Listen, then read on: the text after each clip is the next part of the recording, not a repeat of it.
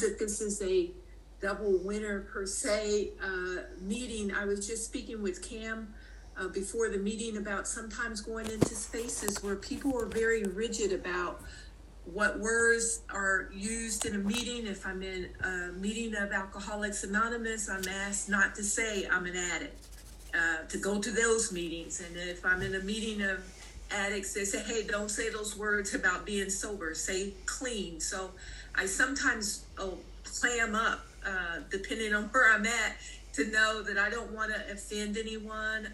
I want to follow whatever rules or guidelines they have, even though I'm not a person that like rules and guidelines. Just to kind of let you know a little bit about me and my background. I am from a family of 7. My mom gave birth to 10. Both my parents are deceased. And I would tell you, to work the ACA program, I don't think I could have done it if my parents were still alive, because I felt such an allegiance to my family. And coming into a group such as this, not knowing anyone, not seeing anyone that even looks like me, it would almost come across to me that I am somehow being deceitful to my family, or we were taught, what happens in the house stays in the house. I feel like from a very young age, I was in some type of recovery because I always stayed under the radar. My dad was really my qualifier. There was a lot of chaos, commotion in the home, a lot of fighting. I didn't realize that at the time. What my parents did is they sheltered us, and they sheltered us because, and they never said this, but I've just gathered this over time, because they would not talk a lot about what was happening in the world or to them, and so they sheltered us. And I see today a lot of it was they tried to shelter us from racism. And as I got older and got in corporate America, it was my first time ever experiencing what racism was. I grew up in a neighborhood where there were whites and blacks and Hispanics, and I got along with everybody. Everybody got along with each other. It was what I truly called people helping one another. My parents, even though I don't consider us even middle class at the time of coming up, but if you came to our parents' house, there was always food on the table. You were always welcome to the food. And every adult, any adult, was responsible to say, you're out of order, and they could chastise you. My parents were very religious, and they were Christian in a sense that they required us to go to church, but I was getting mixed messages because, we went to church probably 5 times a week, and yet there was drinking and chaos, and, it was like that you just kind of shove under the rug, and then you get back up and you go to church. So it was always mixed messages of, living the teachings of Jesus or whatever, but yet looking at how chaotic it was. So when I talk about, I feel like I grew up in a household where I was in recovery, because as I aged, I would go into, I would pick up any book that said anything about self-help or how to love yourself, it was always trying to find a way to change how I felt. I got pregnant at 16, got married, became a high school dropout. My parents had said, hey, you don't have to get married, but if you want to get married, we're going to support you in it, which to me, it was like, get out of this household with 7 other people because 3 kids died at birth. I thought, I'm going for the marriage. That's what I did. And it turned out to be a relationship that really mirrored one I grew up in, even though my husband at the time was an only child. And His parents on the other end were just the opposite of my parents because they enabled him in a lot of ways. I had no idea. I mean, I was really naive in so many ways. And that husband introduced me to drugs. And make a long story short, one thing led to another. Next thing I knew, I was a heroin addict. Time went on. The marriage lasted for 14 years, off and on. And the next thing I knew, I was pushed out. My husband and I would separate, get back together, separate, get back together. I was living with a dope dealer in a basement. Next thing I know, I'm pushed out at a ER, and they call my parents and say, you know, we're going to put on her death certificate, suicide. Anybody that has as many drugs in their system as she did wanted to die. And my dad begged the doctor to help me. And they did. That wasn't my last time using. It happened again. And I got to the place where I thought, well, maybe I just shouldn't use hard drugs. But I never gave up alcohol because it was legal. And I thought, well, marijuana, I mean, God, it's part of the earth, so that should be acceptable. And so I continued to do that until I just, I always took exercise important. I always, again, try to find things to change myself. I'm walking one day with the lady, and she said, every time you share with me about just things that just don't seem right, alcohol is usually involved. She says, I'm going to give you this piece of paper, and she knew about Alcoholics Anonymous. I had never heard of Alcoholics Anonymous. And I get home, I call the number, but that particular meeting only met on a Monday, and this was a Tuesday. I remember it specifically. And I thought, I'm going to get in the phone book, look this up. And I found my home group here in Kansas City, Unity on the Plaza. I got there, and I went to the meeting that day, and I walked up, and people were on the sidewalk just laughing, and they just seemed like they were having a good time. And I go upstairs, and they say, all right, is this anyone's first meeting? I raise my hand, and they take me into a separate room and share their experience, strength, and hope with me. And I thought, these people are nuts. I'm never coming back here again. And I got out of there, and this is only in hindsight that I know my higher power kept sending me back up those steps.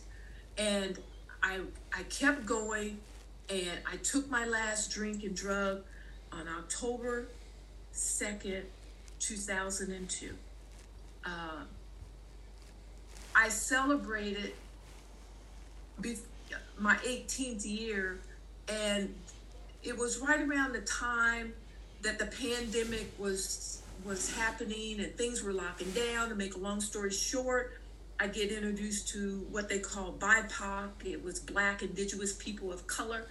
And to go back a little bit, I was a high school dropout. I had gotten back into school. And I don't say this to brag or any of that, but I want people to know that if I can do it, anybody can do it. So here was this high school dropout. I back to school, and I'm still trying to change how I feel.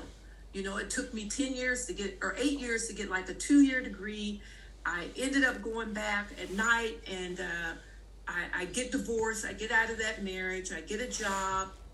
I was unemployable, but somehow I landed a job, and I worked the job, went back to school, finished that 2-year degree in 8 years, and ended up getting the ability to go back to school again. And I get a 4-year degree. I get this job, and I say, oh man, this is a perfect job. And I get in there, and I go in with the attitude, this place is out of order. I'm going to get it in order, and I find out I get fired, I'm fired. And I thought, well, what should I do now? And I end up wanting to know more about this Christian God I was introduced to. So I get in seminary and go to master, to do a master's class in theology. I graduate.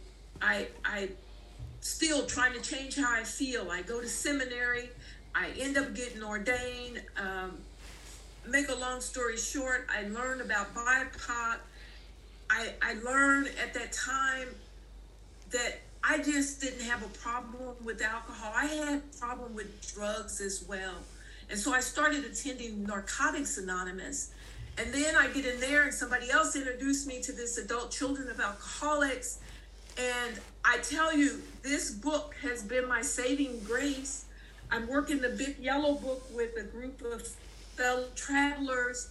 It's been a shit show because we've got our own stuff we're dealing with and we're working through these steps and it's crazy and chaotic, but I keep showing up.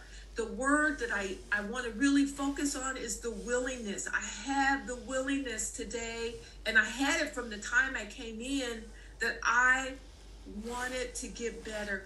I don't want to just be sober. I want to strive in all of my life, everything that I have to deal with.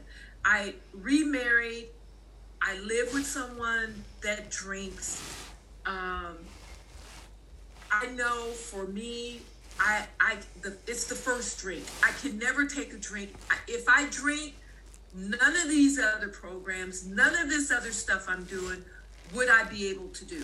So I got to the point after 20 years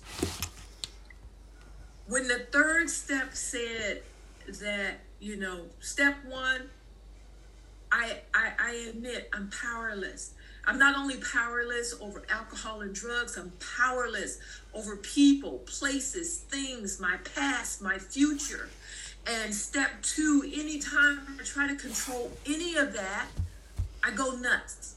And step three, I become willing to turn my will in my life over to the care of God, of my understanding. So after all this time, I was still utilizing my parents' God.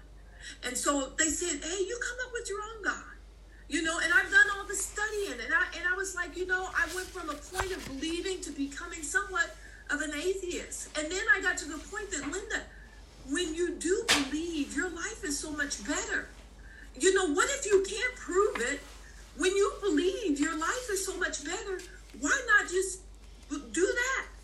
And so I know my time is wrapping up, but I have now come to a place that this book is telling me you got to become your own loving parent. And I thought, how in the heck do I do that? Again, this allegiance to my parents. It's like, how can I do that?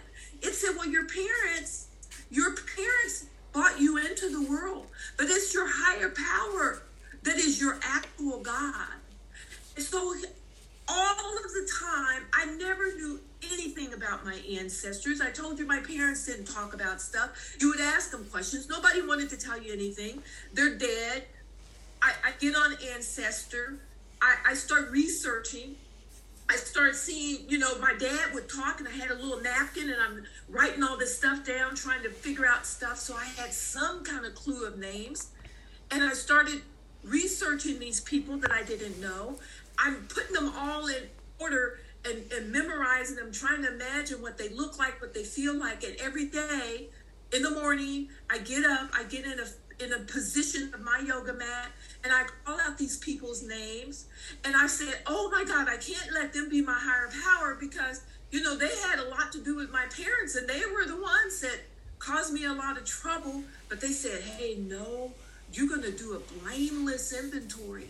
And so I'm gradually being able to accept these people as in mornings I can say, can you guide and direct me? Something has been guiding and directing me. There's no way you can tell me that I am pronounced dead, that my death certificate is going to say suicide, and that something wasn't working in my life. And so each day, in the morning, in the night, throughout the day, I'm praying, I'm visualizing these ancestors of mine. I'm trying to cultivate this relationship of a loving higher power. And I know I really feel that if it wasn't for them, I would not be here. And so that's what I'm trying to do, is cultivate this loving relationship, becoming my own higher power, my own loving parent. And last night, and I'll end with this, I got 9 seconds. I went to page 305 of the big red book, and I wrote, Hello, little Linda. And I'm wrapping it up. I'm going to wrap it up with this. Hello, little Linda. And we had a conversation last night, and that is where I'm at. I'm at this point of trying to find my little children, plural, so I can move forward. It's a give myself some grace. If you're new here, give yourself some grace. Know that if I can do it, you can do it. Thank you all for inviting me here. I hope I've shared something to help someone. I pass.